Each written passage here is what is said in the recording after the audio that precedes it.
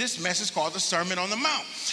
And what this is, I think, is a beautiful inaugural beginning or introduction into the kingdom of God.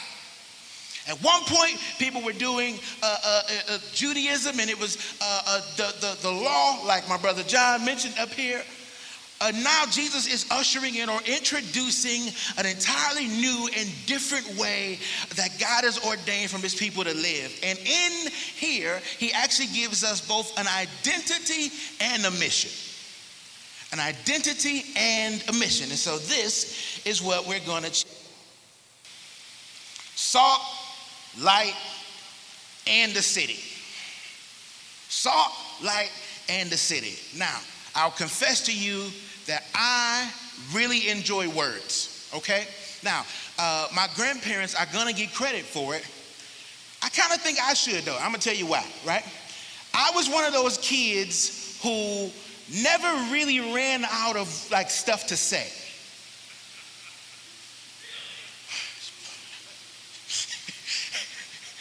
Like somehow, like, and so I'll be honest with you, I hear about it and I don't really believe it sometimes when they tell me, but I was born at just the time where video cameras became a thing. Now the old big ones that you had to put the thing on your shoulder and you put the tape in. And my grandfather had one of those that he set up in our basement and just recorded me talking. That thing is probably 48, 49 minutes long. I'm maybe 6. There's no pause in that video. I don't even know if I took a breath it seems like it's just one long thing. Here's the thing, I wasn't talking about nothing. This is the thing, right? If the person came with you, then you can't laugh, all right? You can't laugh. Have someone ever been talking to you and you're trying to listen, but you realize about nothing? If they hear it, don't laugh. Just straight face, frowning. Say no, you've never had that happen. I was that kid with my parents. I was talking all the time as a kid. And because I talked so much, my grandparents decided, well, we need to give them something to do that's constructive. So I was the kid that they made read the dictionary. Now, I don't know if we still do this. Is this a thing now? Am I up here being the old guy? I'm not that old. I had to read the dictionary, all right? And now here's the bad part. I started to like it. And then I want to come back and talk to them about what I read in the dictionary. It backfired on them. They thought this would keep me busy. All it did was give me fuel to come back and blow them up. And then I would come back and question, hey, do you know what the word repudiate means? And then, I was the kid that like just read all in that one letter. Right? So my vocabulary grew one letter at a time. All the R's, right? All the T's, right? Every day. And this was something that I did. And because of this, I fell in love with words at a really early age. We would have the book challenge at school where you got to read 21 books or read 40 books in a month. And I would read them all. And it was very interesting because I was one of those kids that started talking a little later. My government name is Alfonso Phillips. And for maybe the first 4 Alfonso Phillips, I couldn't get the PH just right. But for me, what totally changed my language and even my ability to communicate was my love for reading and my love for words. And what words did in interpersonal communication. Now, you would think I went to school to study communication. I didn't. I should have. I missed that calling, perhaps, or that bill, depending on how you look at it. But what God has kind of done, I think, even throughout that process, is for me, when I read in the Bible where Jesus uses a metaphor, to me, that's a big deal. Like, words mean something. And to use a metaphor is to essentially take one word that seemingly doesn't apply, but to use it in a way where it actually speaks to something totally different by this center counterpoint of comparison. So a metaphor is a powerful way to explain a large thing or a complicated thing in a very simple way. And so if Jesus takes the time to give us a metaphor, I'm the kind of person that I think we should zoom in, right? And in the same way as it relates to metaphors and even the way Jesus talks about us specifically, it deserves us to zoom in, to pay extra close attention. All right? So for the next 2 weeks, we're going to do this. Now, for this week, we're going to focus on salt, on light, and on this city. And then next week, we'll focus on an actual parable, and we'll kind of see how we might interpret that. All right? Make sense? Everybody with me? You didn't bored yet, did it? That was just the opening word thing. I didn't lose you right there. All right? So we need a basic understanding. Let's have a basic or a simple understanding of what it means to be salt, to be light, and a city. And we'll expand this over the next few minutes, all right? Now, what does it mean to be salt? Now, in the scriptures, there's so many references to salt. And even outside of the scriptures, if you were to look up salt and light on YouTube, you would get all kinds of messages about all kinds of things. For example, in the Old Testament, there's what we call, what's known as the covenant of salt, which speaks to the permanence of the covenant, how it endures over time, right? There was I saw one really good message about how salt stings in the wound, and how the people of God are supposed to be a sting in the wound of the world to remind them that they need Jesus. Very interesting. The guy was very eloquent when he said it. There's other types of salt where people talk about how salt is flavor. It makes things taste good. And so God looks at the stew of the world and it doesn't taste quite right. So he sprinkles you in it as the salt of the earth. Ah, yes, now we got something. Out of all of the different possibilities for salt as a metaphor for what salt could mean, if we were to say maybe err on caution, the most primary meaning or primary function for salt in the day and age that this is written is this: preservation.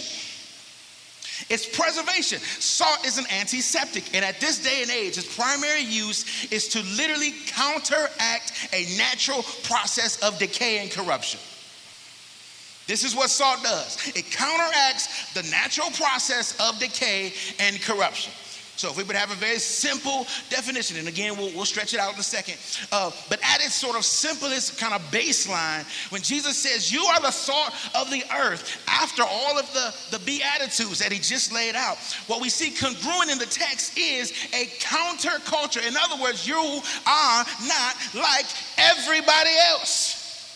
You're not like them. You're not like them. You are different. You have this ability to counteract or go against the natural process of corruption or decay. You with me? That's salt. Now, light is a little easier because light boils down to two things primarily. One, dispelling darkness. Two, revealing truth.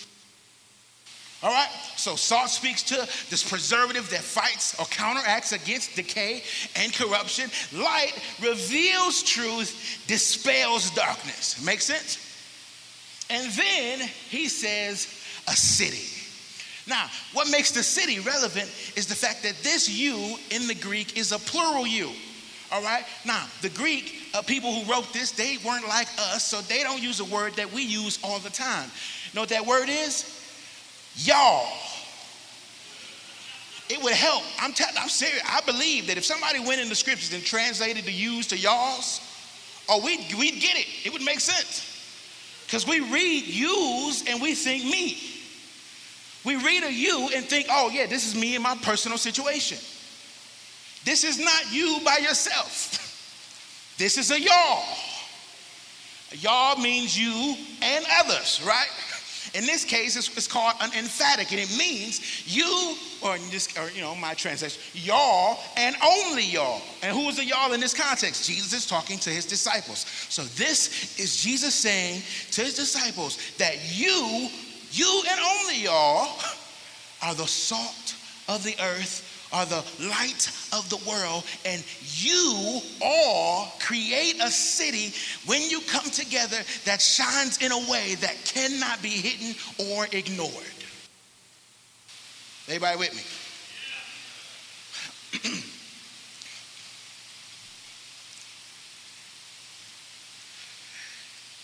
So the basic understanding for both salt, light, and a city, salt preserves against the natural progression of decay and corruption. Light dispels darkness, reveals truth. And the city is the assembly or the calling together of those that are salt and light. Powerful imagery. Do you see the picture even as we're talking? Can you envision a city shining bright in the darkness, full of varying lights? I can. So the idea here with both weeks is that we're going to find or explain how these metaphors expose us, how they explain us, and how they might inspire us. How they expose us, how they explain us, and how they inspire us. Now, you might have already caught the first one. These metaphors of salt, light, this city, how does this expose us? Point blank period is this: salt is of no value if it's not engaged in the situation to preserve.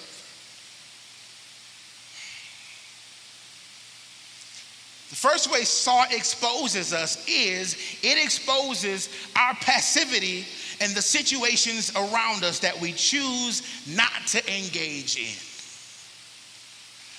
Doesn't matter how thick or good, the best kind of salt that I may have, if I never take the salt and rub it into the meat, get it in there nice and good, then all of the preservative nature, all of the capacity of the salt is of no value to the thing that it's meant to preserve.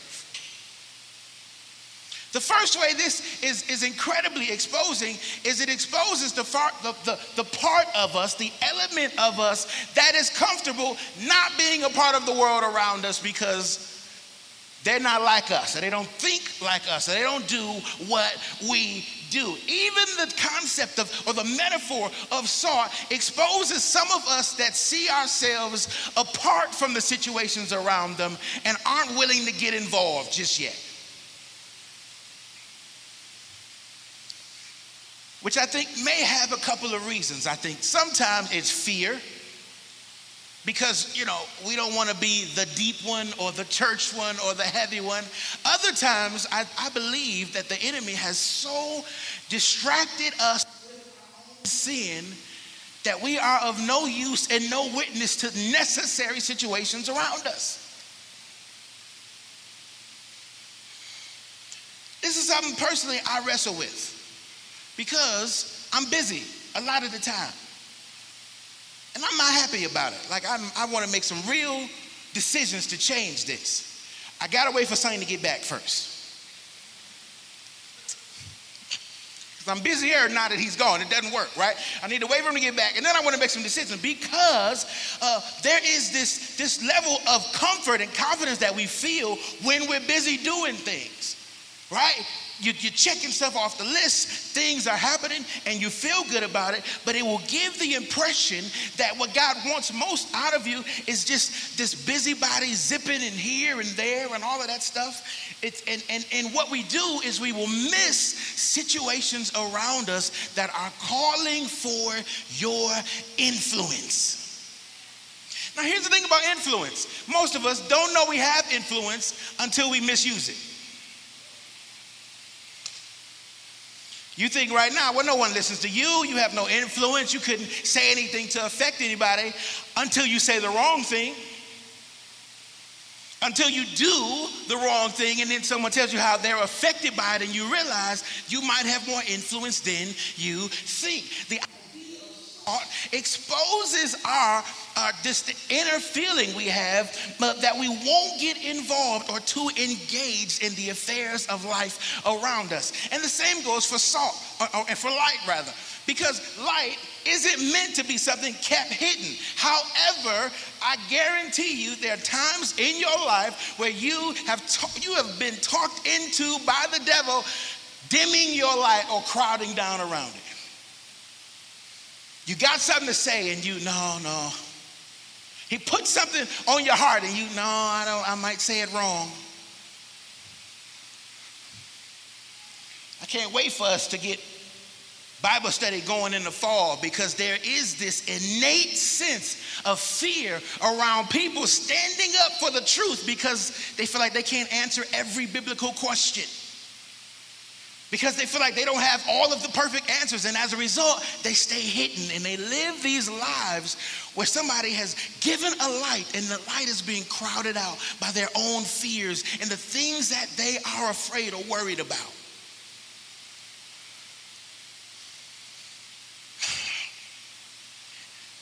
And then we get to meet with people and we get to have a conversation and we get to talk to people, and I find out that God has answered a lot of the things that they're struggling with, that they know the answers. They have it written down in their phone journals. But the problem is there's fear and there is such a hidden or obscurity that they're sitting in that they can't execute the dream of God in their hearts.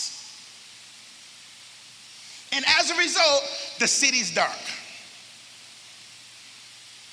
Not because we don't have you, not because you're not here, sometimes because you're not here, but mostly because you have selected to live a dimmed, lesser life.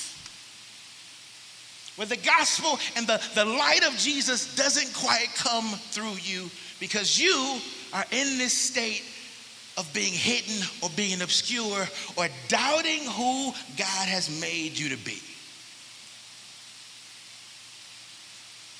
Salt and light expose the part of us that won't get involved, that may be passive, that honestly sometimes is spiritually cowardice. And I know that's not an attractive word to use, but there are people around us sometimes begging to be seen, begging to be walked with, and you have it in you, and because of fear or some sin that's undealt with or some unforgiveness or because it doesn't look the way you think it should, you shut down and they don't get the benefit of who God has made you to be. Be like this. But the first one, we gotta feel a sense of maybe I haven't been sought in the spaces and relationships around me. Now here's the thing about being sought. It means you're going to be in some decaying situations. Here's the thing. How many of us want to be in decaying situations? That's not a prayer of yours. You don't wake up going, hey, God, would you just really bless me to be in a situation that's dying so that I can resurrect it in Jesus' name? No. Guess what? Does not stop it from happening. I don't know if you know it or not, but God doesn't need you to pray for him to get you. He ain't like, wait, hold on. He didn't ask for it yet. Let's hold on. No. Here's the best part about this. I've been talking about this for 8 minutes. Most of y'all got at least 2 or 3 situations right now you can think about that are around you decaying that you're choosing not to get involved in because it just seems messy. Because you don't want to go down with them. You know how they say, don't save a drowning person. And some of y'all use that spiritually, like, no, I can't save a drowning person. They might take me with them. You've been saved for 20 years. They're going to take you. I'm sorry. The point is that salt both require us to get in the game, to get involved. Salt isn't worth anything until it's rubbed in to the meat that it's meant to preserve. That's when it works to counteract to decay. When it gets engaged, when it gets involved, when it becomes in not just engaged or involved, but actively participating in a situation or a relationship or a need. You can't be salt the way you're supposed to be until you are actually engaged in the world around you. I don't know if you know it or not, but Jesus does you no good if you don't want to get involved in the lives of people and relationships and things and issues around you. What good is it? You gonna come here and dance? Going to heaven? What would be the long-lasting effect of that? What would be the impact of it? Is the only worship you ever do is here with us.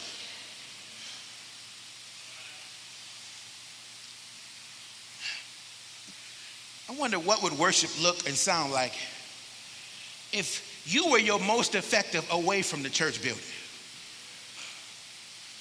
Because then when you came back, we'd be celebrating how good it was and what God did when you were away. Can you just do the TV thing with me? Just look up and just imagine what worship was. They came to church riding the wave of their obedience all week long.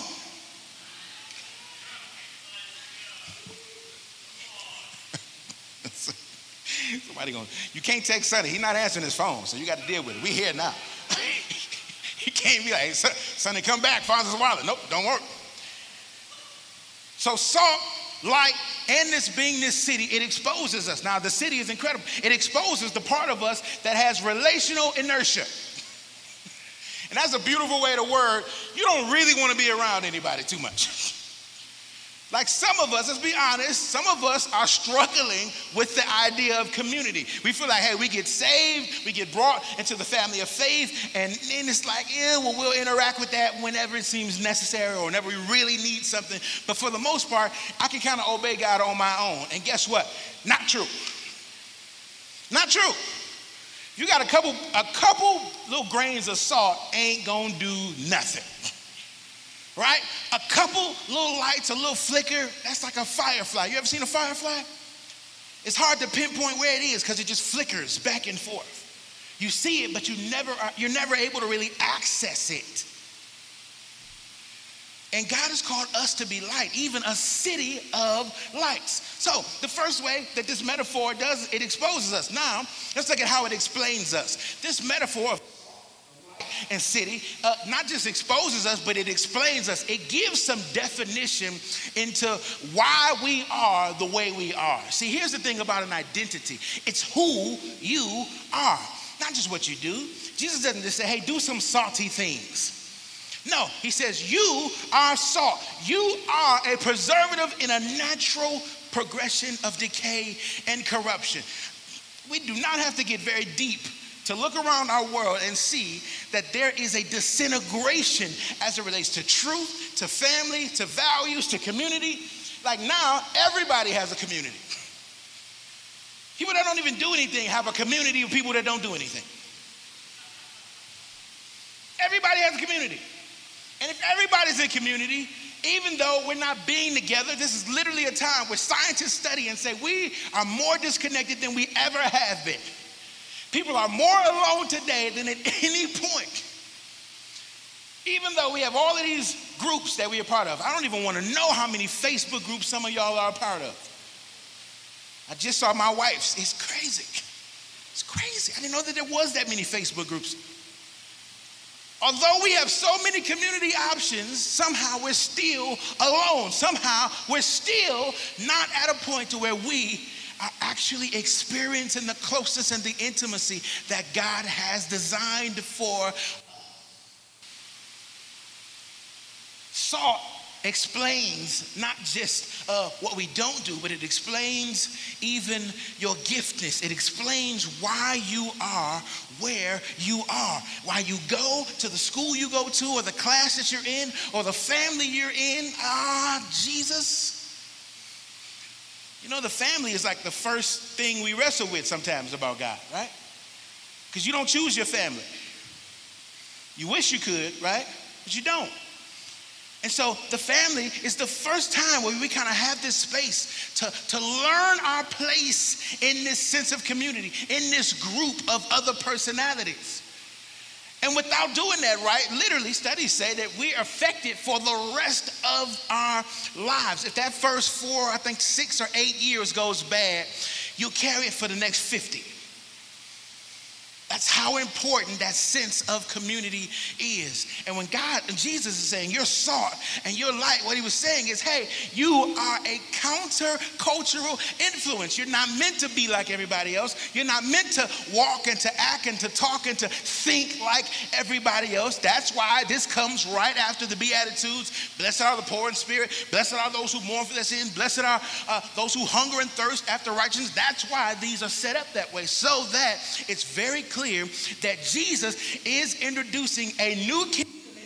Kingdom is flipped. In this kingdom, the successful one isn't the one that has all of the possessions. In this kingdom, the successful ones are the ones who live out the reality and the character and the personhood of Jesus the Christ. And I wish sometimes I wish we could translate these things so that people got them very clearly. Because without it, we will be fighting a war God never intended us to fight. As salt and light, we are not supposed to go around trying to force people to do stuff, trying to force people to act like us, trying to teach people church rhetoric and all of this other stuff. Like, the idea is, in a time where everybody seems to be divisive or running away from being together, we as salt are to run towards unity, to run towards humility. At a time where people are self this and self that and self this, we are a counterculture. We do the opposite to counteract that sense of decay and corruption. Make sense? It seems like such a small metaphor, but it has such a huge implication. Now here's the thing. Salt moves in silence, kind of. Salt isn't braggadocious. Like, salt ain't making a big scene. Salt just kind of get in where he fit in, you know? You're just going to get in the serve. You're just going to do that. But now light is something very different. Salt has to not lose its saltiness, which of course in our day sounds crazy, because today sodium chloride doesn't lose its saltiness. So it seems like a misnomer, like Jesus made a mistake. Well, at that time, the way they derived salt from marshes and things of that nature, the salt actually was mixed with a lot of different other things, and it would lose its impurity and it would get diluted. And over time, that salt would lose its saltiness. And when that would happen, they would throw it out in the street. And that's why he says it's no good for nothing but to be trampled over by feet. Because when salt lost its saltiness, they would take it and throw it out in the street. If they threw it in the field, it would kill the crop, so they didn't do that. And as a result, right, when we hear salt, when we hear light, what's intended is a very clear anti-direction, or a very clear counter-direction from the way things are going around us. So when Jesus says, hey, you're the salt, you're the light, the intention there is that they are meant to balance each other out. The salt speaks to what we do in silence. So it's not making a big fanfare about it. But the light is how you live and what you say about how you live that leads people to know how you got the light in the first place. See, salt is a low-key thing. It's something that we do. But as light, our job is to point people or to reflect people back to the source of the light. Every writer says this, and I'll say it too, because it's true. The moon, as pretty as it is, has no light in it. And there's some nights where the moon seems like that thing is shining as bright as could be. And the moon has zero light within it.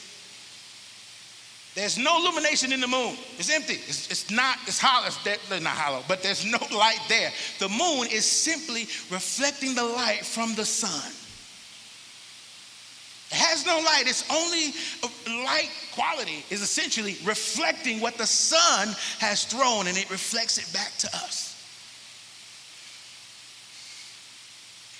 I think it's easy to assume that maybe, depending on how you grew up or what you've been through, that your light has taken on the fashion of your experiences. And so some of us have branded ourselves. The talkative kid, the knucklehead, the broken young lady, the one that nobody sees, the one that's always picked over, the one that has so much to give but never gets a chance, the victim, the champion, the one that wins no matter what. What I find is that all of the narratives that we assign to ourselves, we allow there to be a certain kind of light that goes with it. And some of us think that the light of Jesus in our life won't be as good as somebody else's because of our failures and because of the things that we have done. And God, I wish you would hear Jesus saying to you today that you are light no matter what you have done. God does not, I repeat, he does not go into your life and tweak your light because of some of the stuff you've done.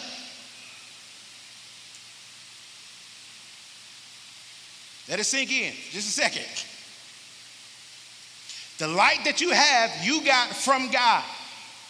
He says you are a light, and that light does not diminish or get adjusted because you disobeyed or even because you went the wrong way, because this is your identity. This is who Jesus says. You, emphatically, y'all, no one else, y'all are the salt of the earth. Y'all are the light of the world. This is an identity. This is not just what you do. This is who you are. And what do you do with this identity, Jesus? Well, that's why he says, let your light so shine. I'm sorry, that's the King James Version. Let your light shine before men. That's just the way we grew up. Let your light shine before men so that they can see your good works and glorify your Father which is in heaven.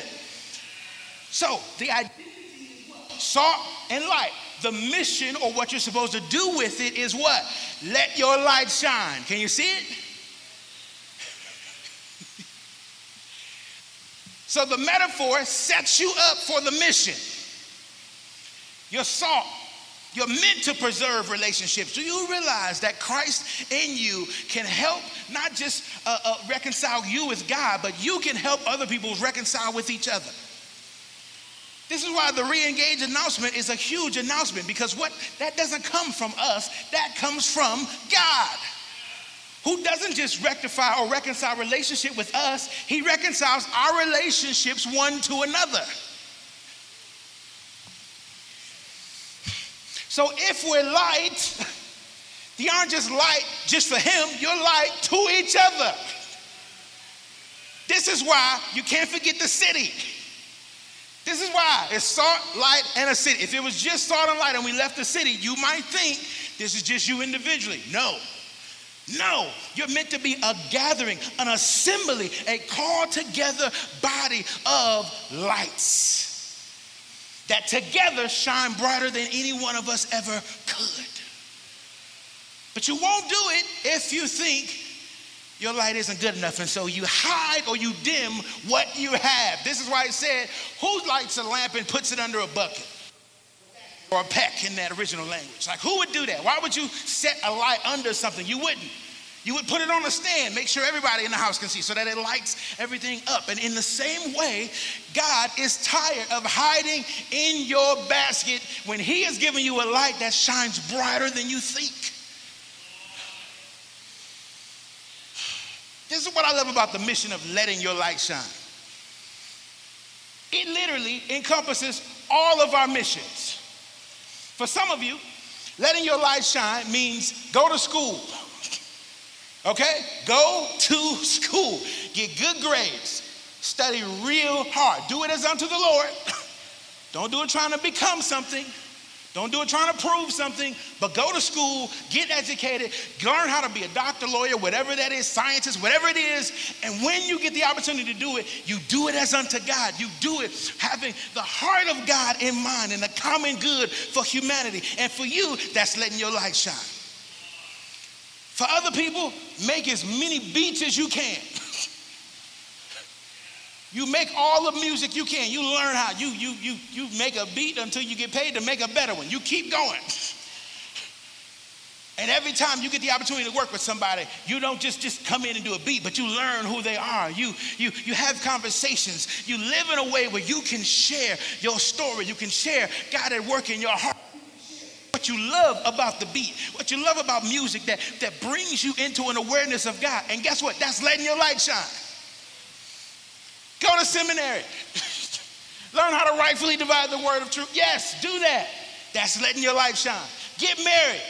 Treat your wife the way Christ would treat the church that he loves, that he's willing to die for. And guess what? That's letting your light shine. When the time comes, have kids and love those babies. Don't provoke them. Jesus, please, don't do it. Love them as the Father God loves us and has demonstrated what it means to care for, to take care of, to be with his kid. And that's letting your light shine. This is what I love about it. It's no one way to let your light shine.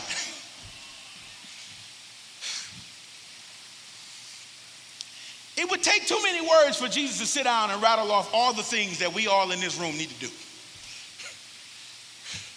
But what I love about words is in one few words, one just small sentence, Jesus deputizes you, me, and her too all at the same time.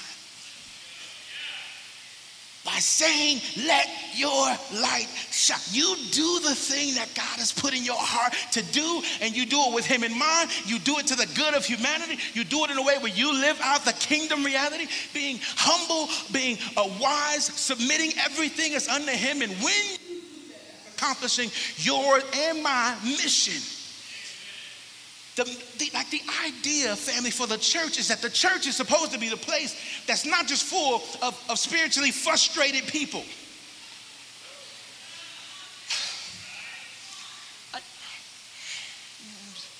You know what makes church hard, like really hard? Is when the people in the church are so frustrated because they're not actually doing the thing that God has intended for them to do. And I know it seems crazy, right? Why would we not do the thing we're born to do? Well, there's so many reasons, perhaps top of which there is an enemy that will never just let you do it peacefully. Like, you understand that. The devil is never like, oh, yeah, go ahead. Go into ministry. That's great. I'll leave you alone for a few years. Let you get your feet. Like, the devil isn't like, oh, I know you're newlyweds. Okay, let me give you some time and let you kind of get the hang of this. And then I'll come check on you. No more than a baby is thinking, hey, I was just born. Let me sleep for a few months and let them get used to this.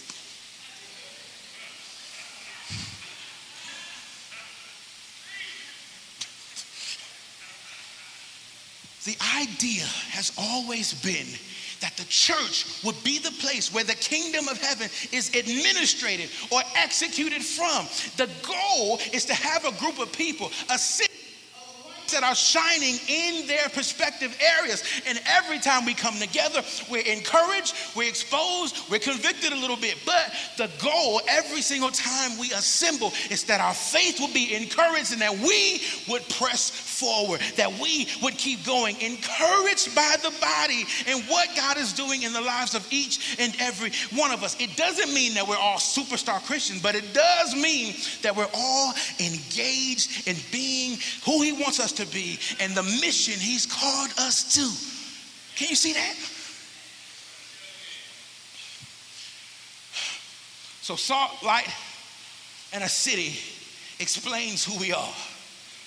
It explains how you're meant to be in relationship. It explains how you're meant to be in that job. It explains what you're meant to be around people. They're meant to balance each other out. Yeah, there needs to be a point where your light shines so dark that you can put words to it and you can tell anyone who needs to know the God you serve, what has happened in your personal life, how God has come in, not changed you, but totally made you new. You need to be able to put words with that, right, to totally dispel darkness and reveal truth. Let's be clear. It needs to be a point where we develop to the point where we can speak up and say what has happened in our lives and in our hearts. That makes sense? All right. Okay, before we get to the last one, there's one more thing. I think, now this is just me. This isn't anybody else. I didn't read this necessarily. But I think that a church service seems like it's not as important as it is. I've been studying this for a few weeks. I've been trying to wrap my mind around this. Now, I'll be fully honest with you. I grew up in church, all right? So, I don't know, first week, second week of my life, something like that. Ever since then, we had church every Sunday. I'll be honest with you and tell you that before we started the church, there was 2 years where we didn't attend every week, and there was maybe 2 or 3 months where I didn't know what to do with my hands on Sunday mornings. I was getting up and hey, what do we do now? And people said golf, and golf didn't seem quite right. And people said, well, you go to the games, and that didn't seem quite right. I was one of those people that was raised in church. Church is just Sunday. I put the two and two together. Better or worse, not saying it's right. Just saying that's me. The problem with being like that, though, is that church becomes the service. It becomes the repetition. It becomes, hey, all right, we're going to have this person open up. Somebody's going to sing a song. Somebody's going to read a scripture. Somebody's going to preach. Somebody's going to pray. Every once in a while, we have communion, and that'll be the day. And over 10, 15, 20, 25, 30, 35 years, it's very, very easy for that to seem like, oh, okay. We just come, hear a message, hear a song, hear scripture, go home. And I think what we've missed in that moment is that the repetition or the routines of what we are a part of actually are not just mundane. They're actually meant to rehearse this attitude of worship that actually sets us up for, get this, the coming kingdom. I've spent some time with this because I was trying to really wrap my mind around. Like, what if what we do here on Sundays actually isn't about here?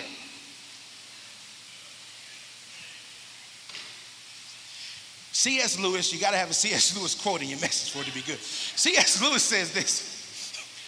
He says, throughout history, the people who have had the biggest impact or who have served people the most in this life, or people who were focused on the next.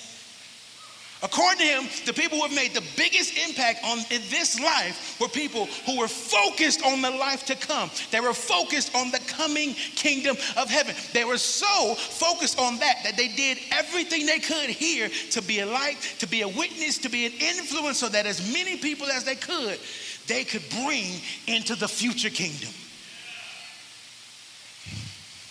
Now, I'm what's your favorite worship song? But can we acknowledge that maybe there's value in coming to a place where everybody, for the most part, is here for the same purpose, to exalt Jesus, lift up the name of God, right? And that for most of us, right? Maybe a couple exceptions, but for most of us, this is the only place where that's going to happen in our week, right? For most of us, there's no other assembly of believers where people are going to get together who have been changed, who have been literally raised to life by Jesus, who get together to sing to him, to exalt him, to dance in his presence, to experience his glory together as one family. What in the world seems mundane or routine about that? Like, what if this wasn't just something that we set, some time that we set, but what if heaven looked forward to the assembling of the saints in whatever way they get together, so that God can be pleased and so that the earth can get a picture of what it looks like to worship and glorify God above all else? I think some of these routines that we get tired of, some of this church attendance that kind of gets on our nerves, weeks off, it's just, what if it's bigger than just us? What if it's bigger than just this? What if every week you're rehearsing your future eternity? What if every week you're getting your sea legs, so to speak, in a coming kingdom? What if you're getting used to the rarefied air of heaven? What if you're getting used to what it means to live in a state of worship and glory to God? Like, could this be more than just, a service? Could it be more than just 2 songs? More than just, hey, he's going to talk to us for an hour and then we get to go home. Could it be more? Could this be rehearsing a future coming glory that we'll get to do forever? See, we won't see it until we see who we really are. I'm convinced that if you think this is just people coming to a room, you'll miss it. This is the coming together of salt and light. This is the coming together of a city in the city. is coming together as this assembly of lights, of salt, those who in our own spaces preserve against the natural process of decay. We preserve relationships, we preserve families. Put us in a community, we'll preserve the community. My brother Terrence is coaching football. Put us in a football team and we'll start preserving relationships with young men. Put us wherever you need us, Father, and while we're there, we'll be who we are, which is counteract the natural process of decay and corruption.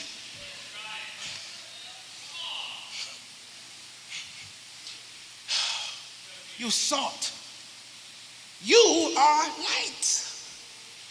You don't just have some light. You don't just do light stuff. You aren't just lit. I wasn't going to say it. I rethought it. I'm sorry. I couldn't help it. It's more to it than that. You are literally the agency of a holy God and his kingdom being set up in this space in a way where everything about the way you live and how you communicate points back to the future kingdom that's both right now and not yet. And everything you do matters because you got influence. You're a counterculture in and of yourself. Yeah, you need to be okay with being noticed. Yes. You need to be okay with being different. Yes. You need to be okay with being maligned and reviled because of the God and the kingdom you are a part of.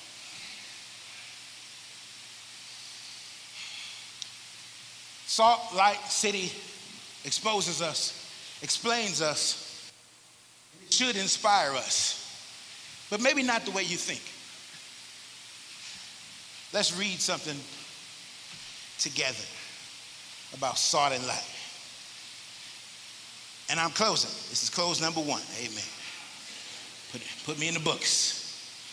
Flynn didn't think I was, but I am. All right. Bible says this in Matthew. We're going to back up just a little bit. Matthew chapter 5. We're going to go back and read verses 11 and 12. This is what the Bible said. Blessed are you when others revile you and persecute you and utter all kinds of evil against you falsely on my account. Rejoice and be glad, for your reward is great in heaven. For so they persecuted the prophets who were before you.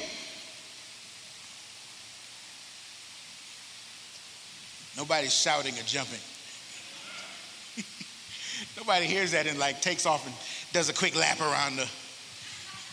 We don't do that, I guess. We're not the lap church. Got cords and stuff. We don't hear bless it and get excited. It's strange. I wonder what the original audience would have read when they sat down to read the words of Jesus, and Jesus says, hey, blessed are those, or blessed are you, rather, y'all, when you're persecuted. And again, let's be clear, not because you've been doing stuff, not because you're agitating people, not because you're annoying people or Bible thumping or hitting people over the head. No. Blessed are you when you're persecuted because you did it my way. Because you chose to live my way as salt and light. Because you chose to get involved when others wouldn't. You engage and you use your influence. And you should know this. If I haven't said it, I'll say it again. Salt and light does attract, but it also repels. Be clear. Yeah, there's going to be some people that come to you when you're salt and light. There's also going to be some people that malign you, that talk about you, that hate on you, that spread things about you. There may be some positions you don't get. There may be some opportunities that you don't get. And when that happens, Jesus says, now you got it.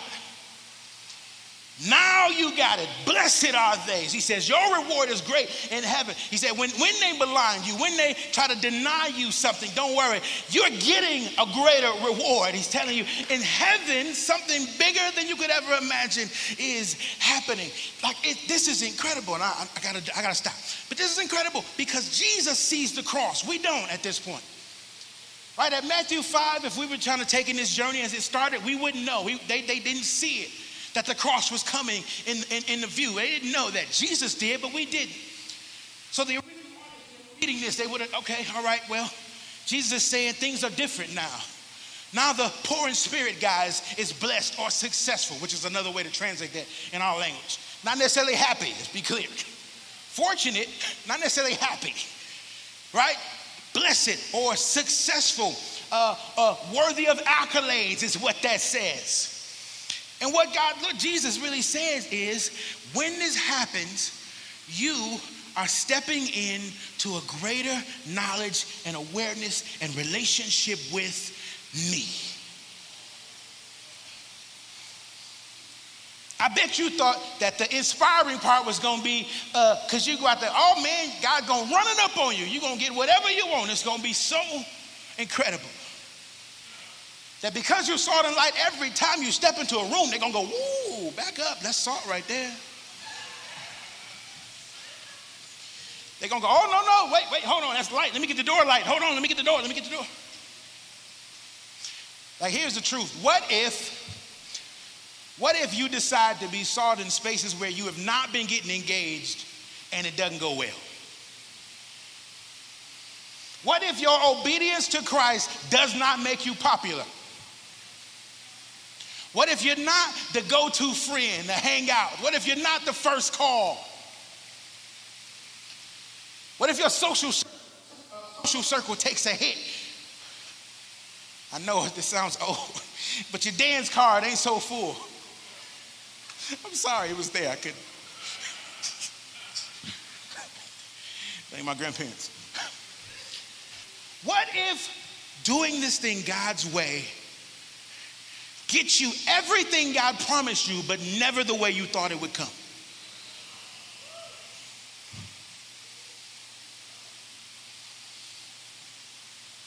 The greatest inspiration here is not, everything is going to happen. It's going to be so beautiful. The inspiration is that as salt, as light, as a city of light, guess what? You reflect the character, the person of Jesus. And there's no greater place for the human being than safely nestled in the will, comfort, and character formation of Jesus the Christ. I don't know if you know it or not, but the best version of you is not you with a lot of money. It's not you with that sweet car. It ain't you with all of your kids doing everything you say. Would be nice, but that's not the best version. The best version is Christ fully formed in you. The hope of glory fully formed. It's when you look most. That's the inspiration of the metaphor. Not that, hey, if you do this, everything. No. If you do this, if you obey Jesus, the reward is him. You get him. That's the inspiration. The inspiration is that you look like him and you get to partake of his life. Because whether you know it or not, the whole reason we got Beatitudes is because of this cross that Jesus will go to. See, Jesus came poor. That's how the poor is blessed. See, Jesus came lowly and meek. That's why the meek is blessed. See, Jesus actually is the one that flips it. When Jesus gives us the Beatitudes, he's actually introducing this inaugural kingdom that is embodied, that's lived out by him first. So Jesus is giving us him, saying, hey, blessed are they when they persecute you.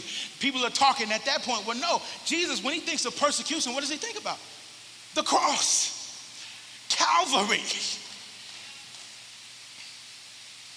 Salt, light, and a city.